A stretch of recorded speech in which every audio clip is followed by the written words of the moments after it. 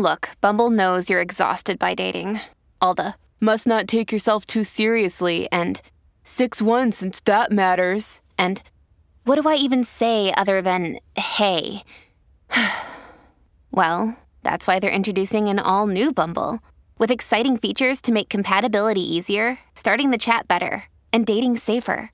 They've changed, so you don't have to. Download the new Bumble now.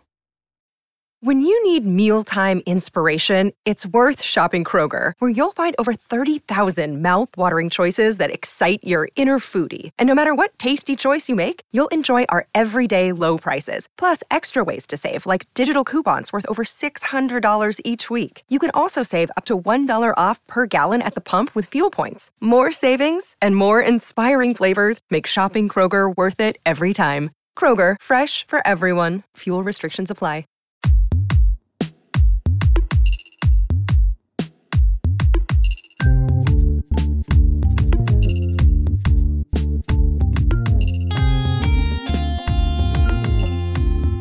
Hello, this is the Fiction Nonfiction Podcast from Literary Hub, where we believe that every issue in your Twitter feed or on the evening news has already been tackled somewhere in literature. I'm Whitney Terrell, the author of the novel The Good Lieutenant. And I'm Vivi Ganeshananthan, also known as Sugi, author of the novel Love Marriage. Today we're taping live at the Miami Book Fair. This event will be aired later as an episode of our show, which you can find by searching for fiction/non/fiction on your favorite podcast app. Will also appear on our show's YouTube channel and on LitHub's virtual book channel. And today we're excited to be talking to Joshua Ferris. Joshua Ferris is the author of 3 previous novels, Then We Came to the End, The Unnamed, and To Rise Again at a Decent Hour, as well as a collection of stories, The Dinner Party. He's been a finalist for the National Book Award, winner of the Barnes & Noble Discover Award and the Penn Hemingway Award, and was named one of the New Yorker's 20 Under 40 writers in 2010. To Rise Again at a Decent Hour won the Dylan Thomas Prize and was shortlisted for the Booker Prize. His short stories have appeared in The New Yorker, Granta, and Best American Short Stories. He lives in New York, and he's here to talk to us about his newest novel, A Calling for Charlie Barnes, out now. Josh, welcome to the show. Hi, how are you? Thanks for being here. It's my pleasure. Thanks for having me. This novel begins with Charlie Barnes calling up people from his past and telling them that he has pancreatic cancer. We're given to understand that he's having he's having this, an existential crisis, as one might when that happens, if you got a diagnosis like that. He's a retail stockbroker, as was my father-in-law, who died recently and who I really cared for. Maybe I'm wrong, but I feel like there are very few novels about stockbrokers. And why did you choose that for Charlie's profession? I don't know any myself. Do you? I could not think of one, actually. I mean, I could think of stockbroker characters, but not a novel that was built around one before. Yeah, I mean, you get it more like in movies, like with Wall Street and that sort of thing. I mean, they have a sexiness to them, I guess, visually, But I can't think of any novels. It's an interesting job. And it's, of course, a job that doesn't really exist anymore because, retail brokers used to get paid a commission on each stock trade. And now with the rise of E-Trade and then more recently Robinhood, stock commissions are gone. And so at the end of his career, my father-in-law was basically a financial advisor and sort of investing money on a percentage. Yeah, that's what they have to do now, I think. And a lot of people don't want to have the responsibility of dealing with their portfolios. They get very nervous. It's the same sort of thing that, it might occur to me to do it on my own because my father did it and educated me in that regard. But if you're doing it on your own, it can be very scary. I don't actually know of any novels that take that. And I'm not really sure why. I mean, it is a pretty big deal. We're talking about nest eggs here. We're talking about people's retirements. I would think that it would maybe inspire more people to write about it. It also is very, kind of bound up in the financial world, which is where we live. A lot of us live there, along with into the technological world. So it would suggest more of an appeal. But I think, professions are very difficult to get down on the page. People sort of set them pro forma and then they're done with it. They don't explore it. And once you have a profession for your character, you can forget about it. I tend not to do that, but I mean, I've argued. I tell Sugi this all the time that she doesn't like this, but that writing is the most capitalist profession you could possibly be involved in, and writers pretend that that's not the case, and don't like to talk about their own money in particular. But writers, particularly people who are working at universities, all have retirement accounts, and all are invested in the market in some way or the other, I think. Tell me what you mean by the most capitalist profession. Well, I mean, either, if you sell a book and it does well, then you get to sell your next book for more. And if it doesn't, you don't. It's sort of like, it's a little bit like playing golf also, which is another very capitalist sport where if you succeed, you get paid. If you don't, you don't. It is true, isn't it? It's like a little like taking your book to Vegas. You're going to turn up heads or tails, back cover or front cover. It's true. Yeah, I think, no offense to Whit's father-in-law or Charlie Barnes, but I wonder if, one reason maybe there aren't many books about stockbrokers is that many people think they're, not only mysterious or unknowable, like the profession has this aura of impenetrability to people who are outside of it, the whole financial world, I think, even for those of us who are invested in the market in some way, right? Like there is this almost like I pay my accountant to make my taxes basically go away. Yeah. But so many people also then imagine that, I don't know, to the extent they can imagine this world, they think of stockbrokers as unsympathetic. And the book takes place or, starts in the depth of the financial crisis of 2008, which is an event kind of caused by people like Charlie Barnes and his friend Jimmy Kane, who works at Bear Stearns, which is like one of the firms that went under during the crisis. That Charlie, as we meet Charlie, he's also outraged by Jimmy's greed and impropriety. And I wonder if you could talk a little bit about why. Well, just in case my accountant is listening in, I will say that the only reason I have him around is so that he calls me and that we get closer every year. I would say that it's not Charlie Barnes that's responsible for the crisis. In fact, I would make a very strong argument for the distinction between him and Jimmy Kane and the likes of Jimmy Kane, and that Charlie is ethical. And the results of his labors have proven this out because he's now working from the basement of his home, whereas Jimmy Kane was working in one of the finest addresses in Manhattan when Bear Stearns went down. So I would really make a distinction between the two men and between a lot of the people that were responsible for the Great Recession in 2008 and Charlie, because Charlie is very determined to do the ethical thing. And even if he isn't a great success on Wall Street, I would actually say that that's even more proof of his ethical bent. It seemed to me in 2008 anyway, that really the distinction between success and failure in the financial market was a matter of ethics, the appetite for ethics.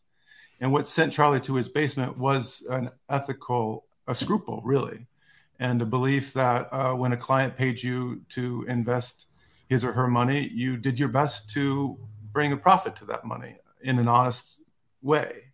And I think that his big differences with the market, with his position in it, his place in it, and with America circa 2008 when he's diagnosed with pancreatic cancer, is his sudden understanding of that the game is fixed, that the books are cooked, and that it didn't matter how he behaved. His ethical determination was the thing that really bound him to less than success to some extent. I mean, he is responsible. He has great responsibility for the other failures in his life, I think. But in this one regard, I would say that he actually comes out looking pretty good comparatively. Speaking of my father-in-law again, he grew up in San Francisco. His dad was a stockbroker. He believed in the American dream, I thought, and he was also a really ethical person at advising people on money. And when the financial crisis happened, he was incredibly disappointed that companies that he had believed in or people who he had sold,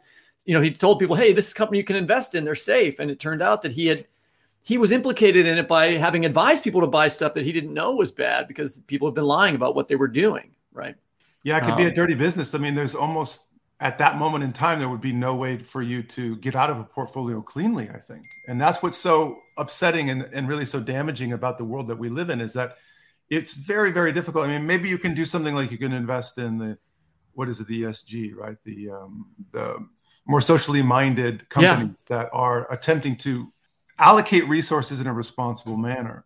But even then, I'm not really sure that that's anything more than just a publicity push, kind of like scrubbing of the books in whatever direction certain people want. And then everyone feels kind of purified and can proceed with business as usual. I think that This episode is brought to you by Snapple. Welcome to the Snapple Market Auditory Experience. Close your eyes. Imagine you're walking into your neighborhood store. You make your way to the back and reach for your favorite Snapple flavor. You can't wait. You take a sip. Whoa, that's a lot of flavor. What flavor are you holding? Now open your eyes and check out Snapple.com to find ridiculously flavorful Snapple near you. That loss you're talking about it was your father-in-law? It was your Yes. father-in-law's? Yeah. It was more than just the collapse and the momentary loss of a lot of money. It was the death of this American dream, the idea that we were all working towards something on a level playing ground, and that the companies that we were working for, American companies, companies that were taking money from Americans and selling products to Americans, were fleecing them at the same moment in time. And that was the loss of something more than just money. It was, I think, at least for Charlie Barnes, the loss of an ideal that had dictated the movements of his life, the effort, the energy of his life. And so it wasn't just that at that moment in time he's diagnosed with pancreatic cancer, but that he's diagnosing the country to which he has striven with all of his, native wit, whatever those might be, in the direction of, some kind of honest killing. One can come up with a paradoxical word. He wanted to make a killing, but he wanted to do it honestly. And in fact, he split half of his personality in the direction of social causes. So he really was a man of two minds in that regard. And I think that when the Great Recession hits and he's reading about all the details of the wholesale fleecing of the American public, he's more than just sad. He's disheartened. He's disillusioned. And he doesn't know really how to go on at a moment in time that he might not have a lot of time left. And of course, I mean, to read this book right now, I was like, oh my gosh, all of this feels so appropriate. Like it feels like another moment of diagnosis, another moment when people are maybe more willing to take action about the feeling that they have that they've been fleeced. I'm thinking, I guess, specifically of the Great Resignation, which I guess is what we're calling it. 4.3 million Americans, about 3% of the national workforce, leaving their jobs in August. Just sort of, and everyone sitting around being like, maybe I could leave my job. My boss wants me to go back in person. I don't feel like doing it. My boss wants me to clock a certain number of hours, even if I finish way in advance. What is the meaning of work? And, bosses are throwing up their hands at the difficulty of getting people to go back to work in person. And a lot of workers are like Charlie. Like there's this there are some lines early in the book where it sort of talks about him and work-life balance. And I felt this I couldn't help but imagine sort of Charlie sitting around with a bunch of Gen Z folks kind of like bemoaning the state of the world. And I wondered if you thought there was a connection between the way workers are acting now and the sort of improprieties of the era in which the book begins. What so infuriates Charlie? That I don't know. I would say that there's a character in this book by the name of Jerry who has opted out of the system, right, and rejected it based on its rapacities, I guess, for lack of a better word, its systematic indignities, and then can't get back into it. His resources run dry, and he's looking at homelessness, really, wants to get back into it, and they won't let him in. And I think that's something that's a little bit more in common. I have something, I'm more sympathetic to that than there's an agency to the resignation that you're talking about, a personal willingness to opt out that seems to me probably less influential than the ways in which a company like Uber, for instance, or Amazon determines that you don't have a contract or that you're a freelancer, and therefore, such things as pensions and benefits are eliminated. I think that's a far more powerful and negative force working in the world right now than those folks who are opting out because they have the freedom to do so, or maybe, even the right to do so because companies aren't demanding that they come back and work in person.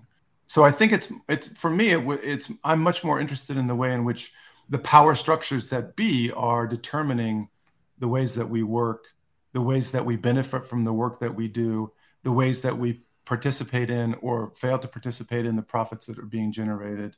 And that seems to me a much more a fertile ground for a novelist to work in. I guess I should say, I mean, I feel a lot of sympathy for Gen Z on this account, and I'm very happily, StreamYarding with you from my home.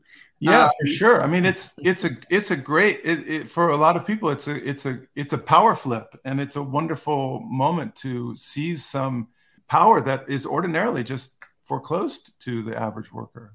I think we were talking about novels about stockbrokers, but I think in general, like writing about economics, writing about money is something that is important and not done enough in American letters. In The Sun Also Rises, there's a character who's talking to Jake Barnes, your narrator's namesake, I would guess. And he says a very famous line that he went bankrupt gradually and then suddenly. And Hemingway was often thought of as a writer about hunting or fishing or physical exploits, but he was actually quite good at writing about money. What other writers do you like to read on the subject of money or work? Yeah, novelists do it because everybody does it. I mean, everybody thinks about money. Everybody, if you're a writer, you write about money to some extent. But really, I read the Wall Street Journal, like where what's going on is documented well is in the Journal. And the Journal is a fascinating magazine because of its difference between the journalism and the op-ed page.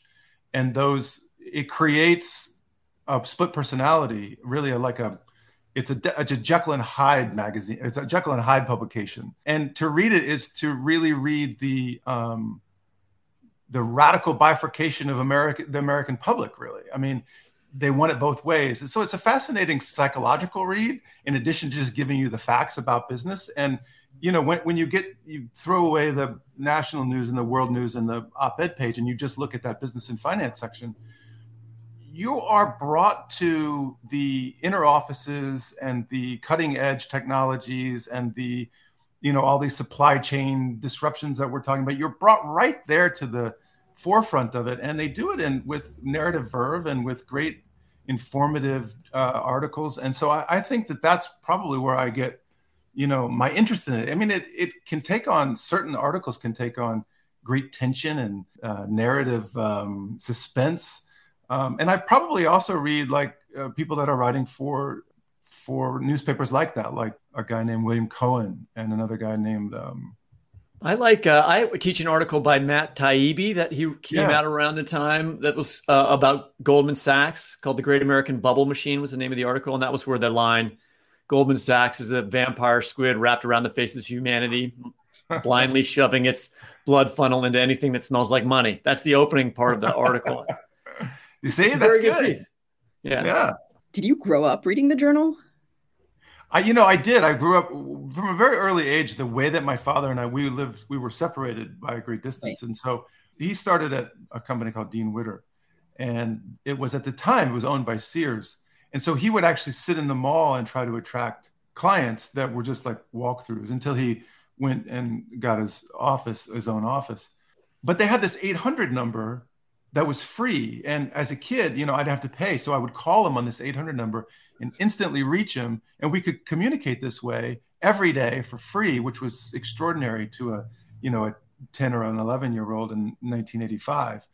And he, being a stockbroker, I just took interest in this thing. And so I started reading, actually, was it called Investment Business Daily? I think that's what it was. Oh, I used to have a subscription to that. That was a crazy newspaper. Yeah, it was that. And I would read Barron's, but I really didn't really understand Barron's. Barron's was over my head, but I attempted to do it. And in a way, I think punching over your weight in that direction, in the direction of comprehension and reading, does a great deal prepares you a great deal for like college and reading, Wallace Stevens and John Ashbery and Emily Dickinson, very difficult texts in which you're like, I don't know what the hell's going on here, but I have an appetite to learn. So I will read it and read it and read it over again.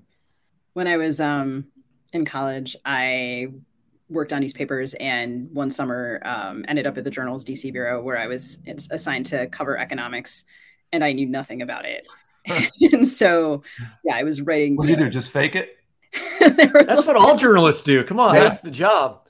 Come in every morning sweating, leave every day sweating, like go home and study. What are orange juice futures? And it was, as you say, I grew up reading the Washington Post and also sort of feeling very, as a kid, in over my head reading about politics. And it was a great education for literature, and does prepare you to sort of contend with like the feeling of being lost, which at least for me is inherent to the feeling of reading also. Like it's a pleasurable lost. The other two guys I want to mention are James Stewart, who writes for the Times, but he's really, a great Den of Thieves, and he's written a wonderful book about the Walt Disney Company. And a guy named John Lancaster, who writes for the New Yorker and is a novelist in his own right. He's really good on money. He has a book, I think, called Capital, I think. Yeah. I mean, I started following the stock market because my grandfather told me, hey, you should be invested. And then I got my first advance on my first novel. I put it in the stock market and promptly just got destroyed in the .com crash. And I was like, okay, well, the broker that I had gave me terrible advice. I'm like, this is just a guy. He doesn't know shit, this guy. I'm going to have to figure this out on my own. That's how I started reading about this stuff. And that's how you educated yourself? Yeah. Yeah. It's kind of a brutal education. It sucked. I was like, I should have bought a Ferrari. Why did I do the responsible thing and invested in these crappy companies that ended up worth nothing? Yeah. I'm sorry. Yeah. They came back later. There was a moment when I finally was completely whole, like 2 years later. And I was like, okay. And I had a little drink and then I moved on with my life. Yeah. I bought my house. I bought my first and only house in 2007. And I think it became whole like last week. Yeah. I think I'm probably still recovering. I don't know. And then sometimes, during the pandemic, I knew so many people who just, what my fiance was checking, he was checking retirement accounts and I was afraid to look. I just was flat out like, I was like, I'm not looking because I can't change anything.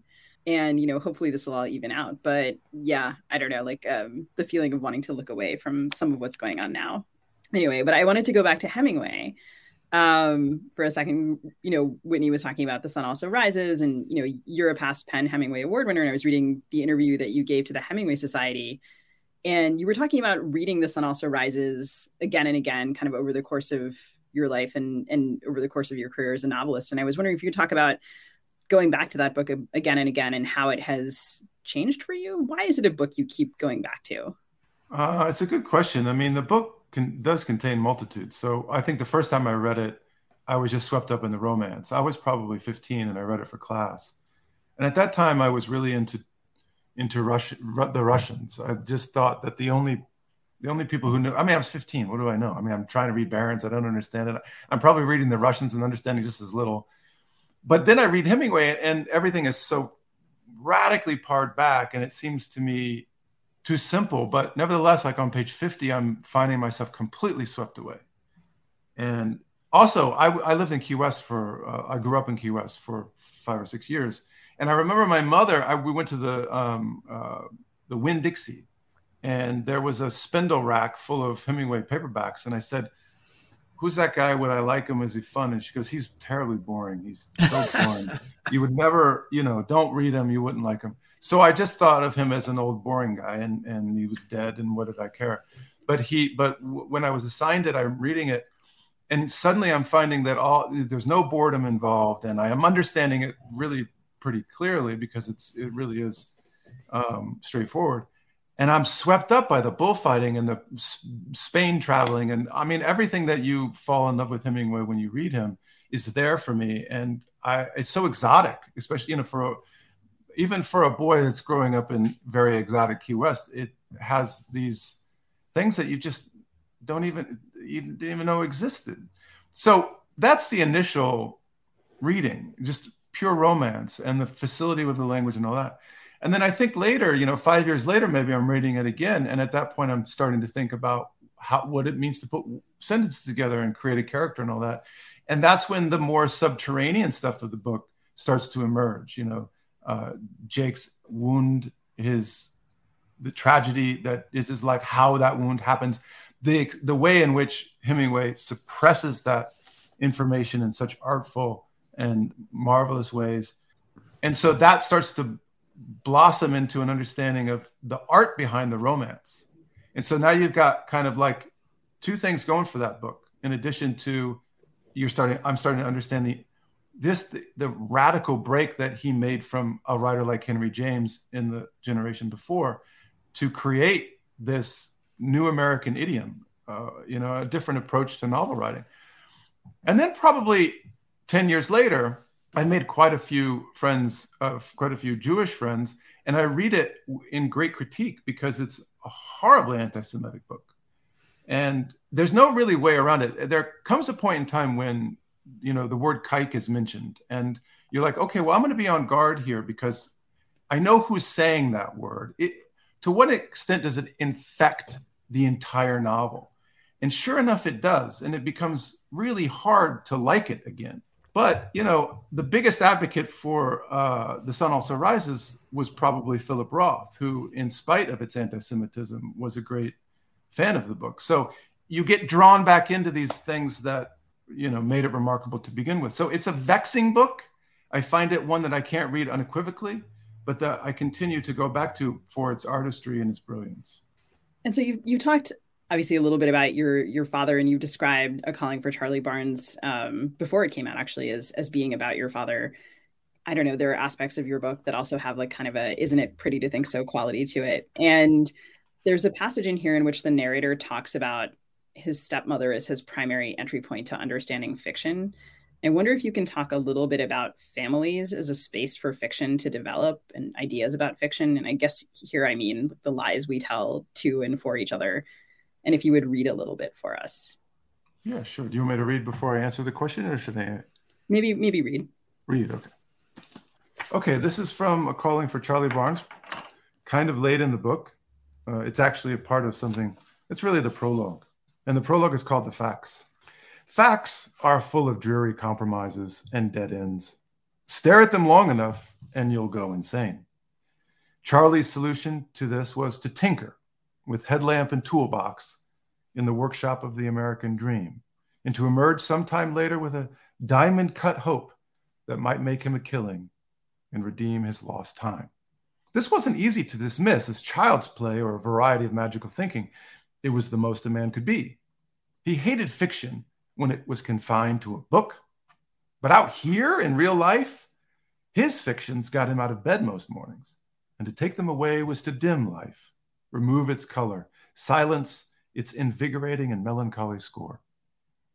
He couldn't do without them, much as his foster son couldn't have done without this one.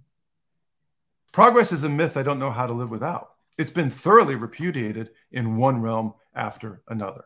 Ideological, ecological, political, generational, material, moral.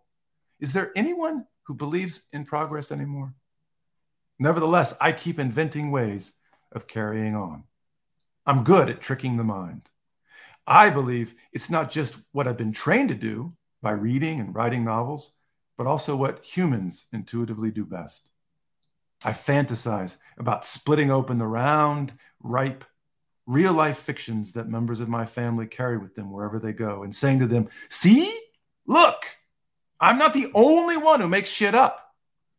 I just happen to get paid for it. I've professionalized the family curse.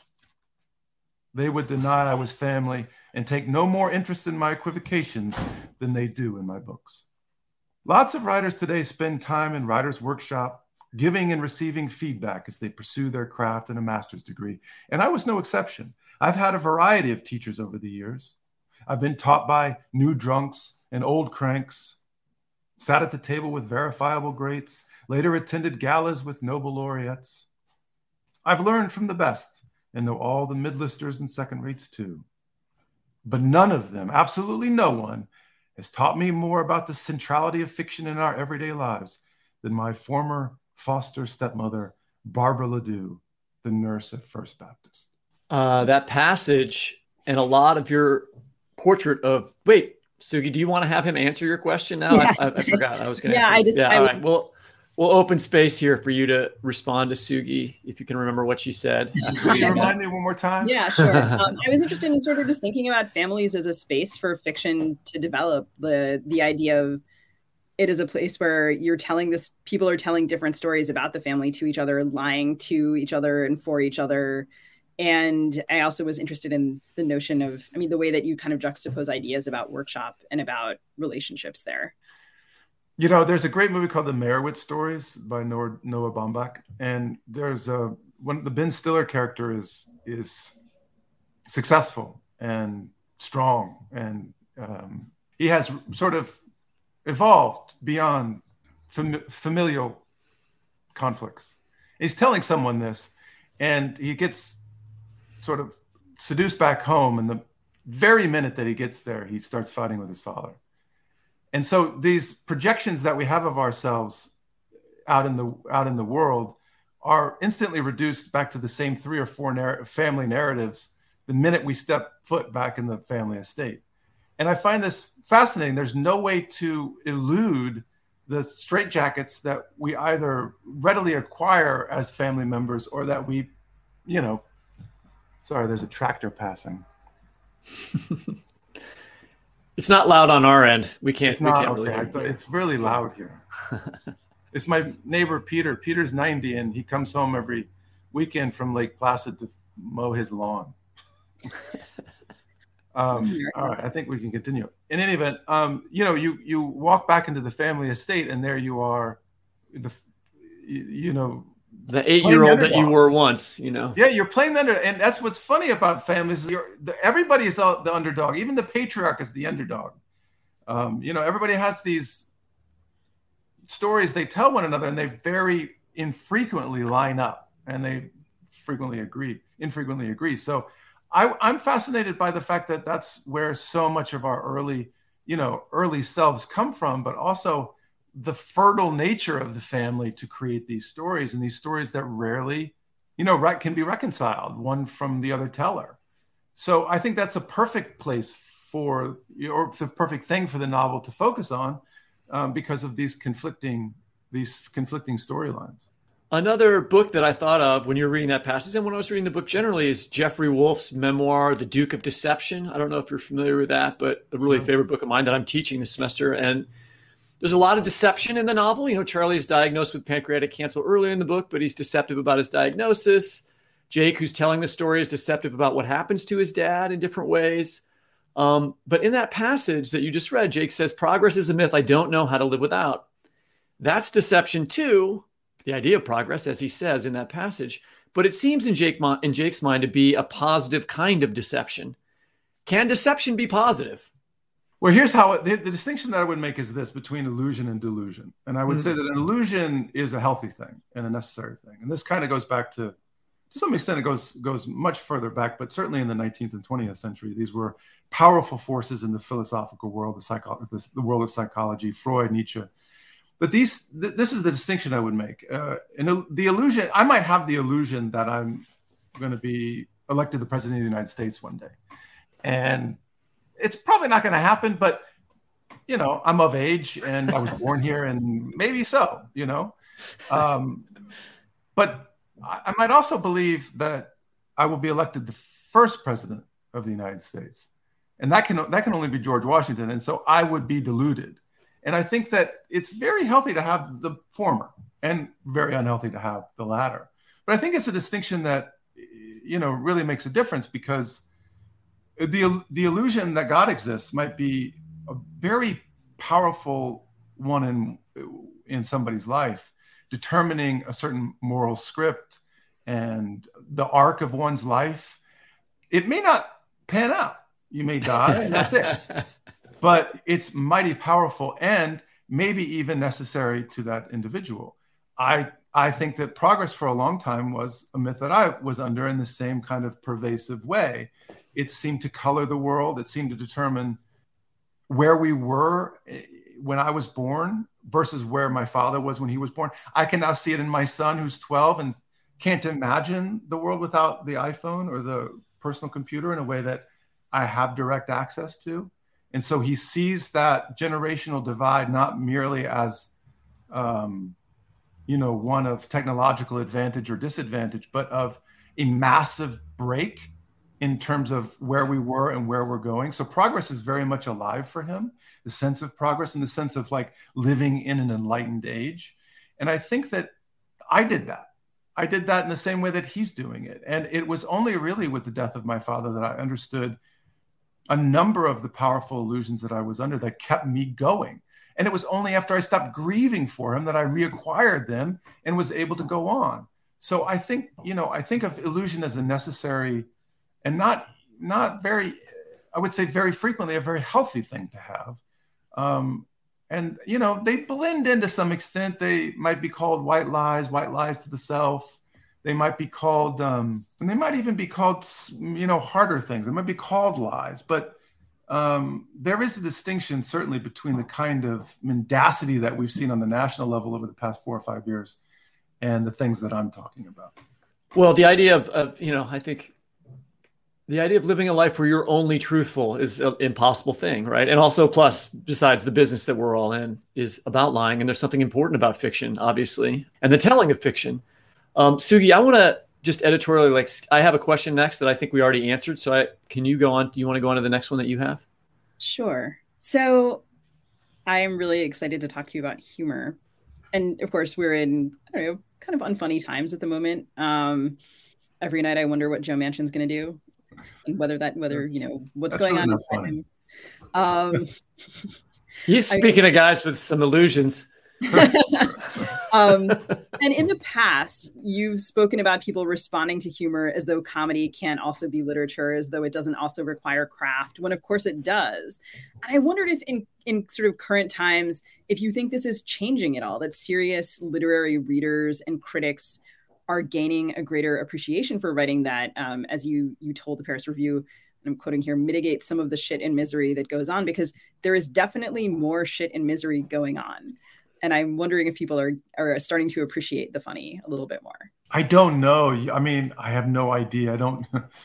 I don't know why people have any resistance at all to funny things. It doesn't comport with my reading. I mean, I think that when you can blend them together in a way that's both, funny and moving, or funny and trenchant, or whatever the case may be, it just elevates our literature.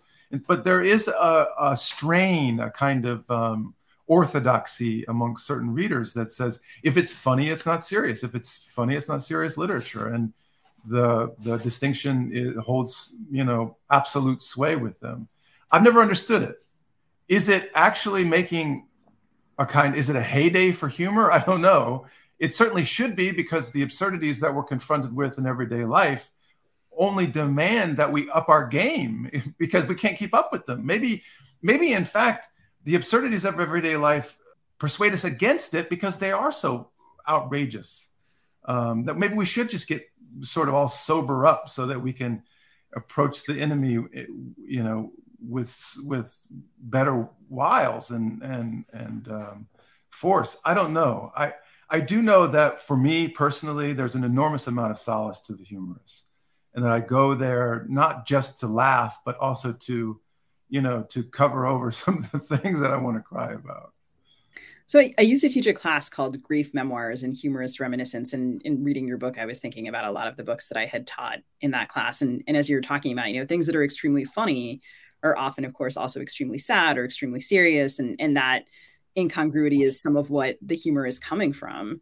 And I wonder if you could talk a little bit more about how you see the connections between grief and humor evolving. I mean, obviously in this book, it's particularly a particularly powerful theme, but over the course of your work, how that has changed for you and how your sense of humor has changed over time. Well, I'll give you an example from real life. And that is to say that my father was diagnosed with pancreatic cancer early. He got test results back from his mother, from his doctor, and he sent it to his wife, who is an oncologist, and they were the raw numbers. And she said, "This is bad. You have to go see an expert and find out the things that you have to do now, today."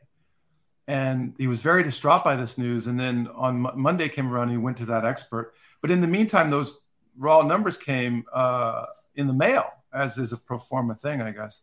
And when she came home, his wife came home, she read them and she said, "Chuck, you gave the wrong numbers to me. You're fine." And he said, "Oh, I don't have pancreatic cancer. How terrific." And then, well, sure enough, the results from the specialist came in and he had pancreatic cancer. So it was this wild, topsy-turvy, back and forth change that in time, because he actually did get an early diagnosis. This is my father we're talking about. And he had the Whipple procedure and he lived for 7 additional years. In time, that came to seem, about that terrible day, really funny. The funny thing to take away from that moment. And that's how I just generally see, I suppose, the way I see the world. There's almost nothing that is bad that isn't tinged somehow, or if there's some extraneous thing out there that indicates some, even if it's terribly blackly funny, some funny thing. And that's how comedy works. But it's also, I think, how life works and why comedy is a necessary component of literature if we're going to actually capture the experience of life. I would say for me, in terms of like the way that it's progressed in my career, is I've tried not to go there first thing. Whereas I think before, as a younger writer, I would rely on it a little bit too much, or I would go there first thing when I was sitting down and try to find out what was funny. I think maybe out of a sense of insecurity, if I can make you laugh, I can make you keep reading. And now I'm a little less concerned about that. I mean, I have things to say that are certainly as important, if not more, than the humor. And so I can reserve it or treat it differently. I can just deploy it in a different manner, in a less perhaps anxious manner. Well, Josh, thanks for joining us today and talking about the book. We're going to remind our listeners to pick up A Calling for Charlie Barnes, which we both really enjoyed reading. It's out now. And don't forget, you can listen to this discussion as a fiction, nonfiction episode by subscribing to our show. Thanks so much for this conversation, Josh. Whitney and Sugi, thank you so much. Thank you to the Miami Book Fair as well. That's it for the Fiction Nonfiction Podcast. This podcast is produced by Ann Kniggendorf. Our music is composed by Travis Workman. Our University of Missouri Kansas City intern this semester is Hayden Baker. You can subscribe to us by typing fiction/non/fiction into the search bar of your favorite podcast app. And please go give us a rating and review on Apple Podcasts. You can also listen, find previous episodes, and read excerpts from our interviews at the Literary Hub website, lithub.com, where the Fiction Nonfiction Podcast page is listed under the LitHub Radio tab. We'll post a link to the books we referenced this week on Facebook at FNF Pod, on Twitter at FNF Talk, and on Instagram at fiction.non.fiction.podcast. You can also find video of this interview at our own Fiction Nonfiction Podcast YouTube channel and IGTV channel, and on our website at fnfpodcast.net, where if you're an educator and want to use our podcast in the classroom, or you're just a cool person, our back episodes are grouped by topic areas. You can also find this video it's already been shown as part of the Miami Book Fair. We'll provide links to all the stuff in the show notes, and we'll be tweeting about and posting about it during the week. Happy reading. Thank you to the Miami Book Fair for working with us on this episode. The Miami Book Fair is a fantastic cultural experience, and I know because I've been there, and if you've never been, you should go.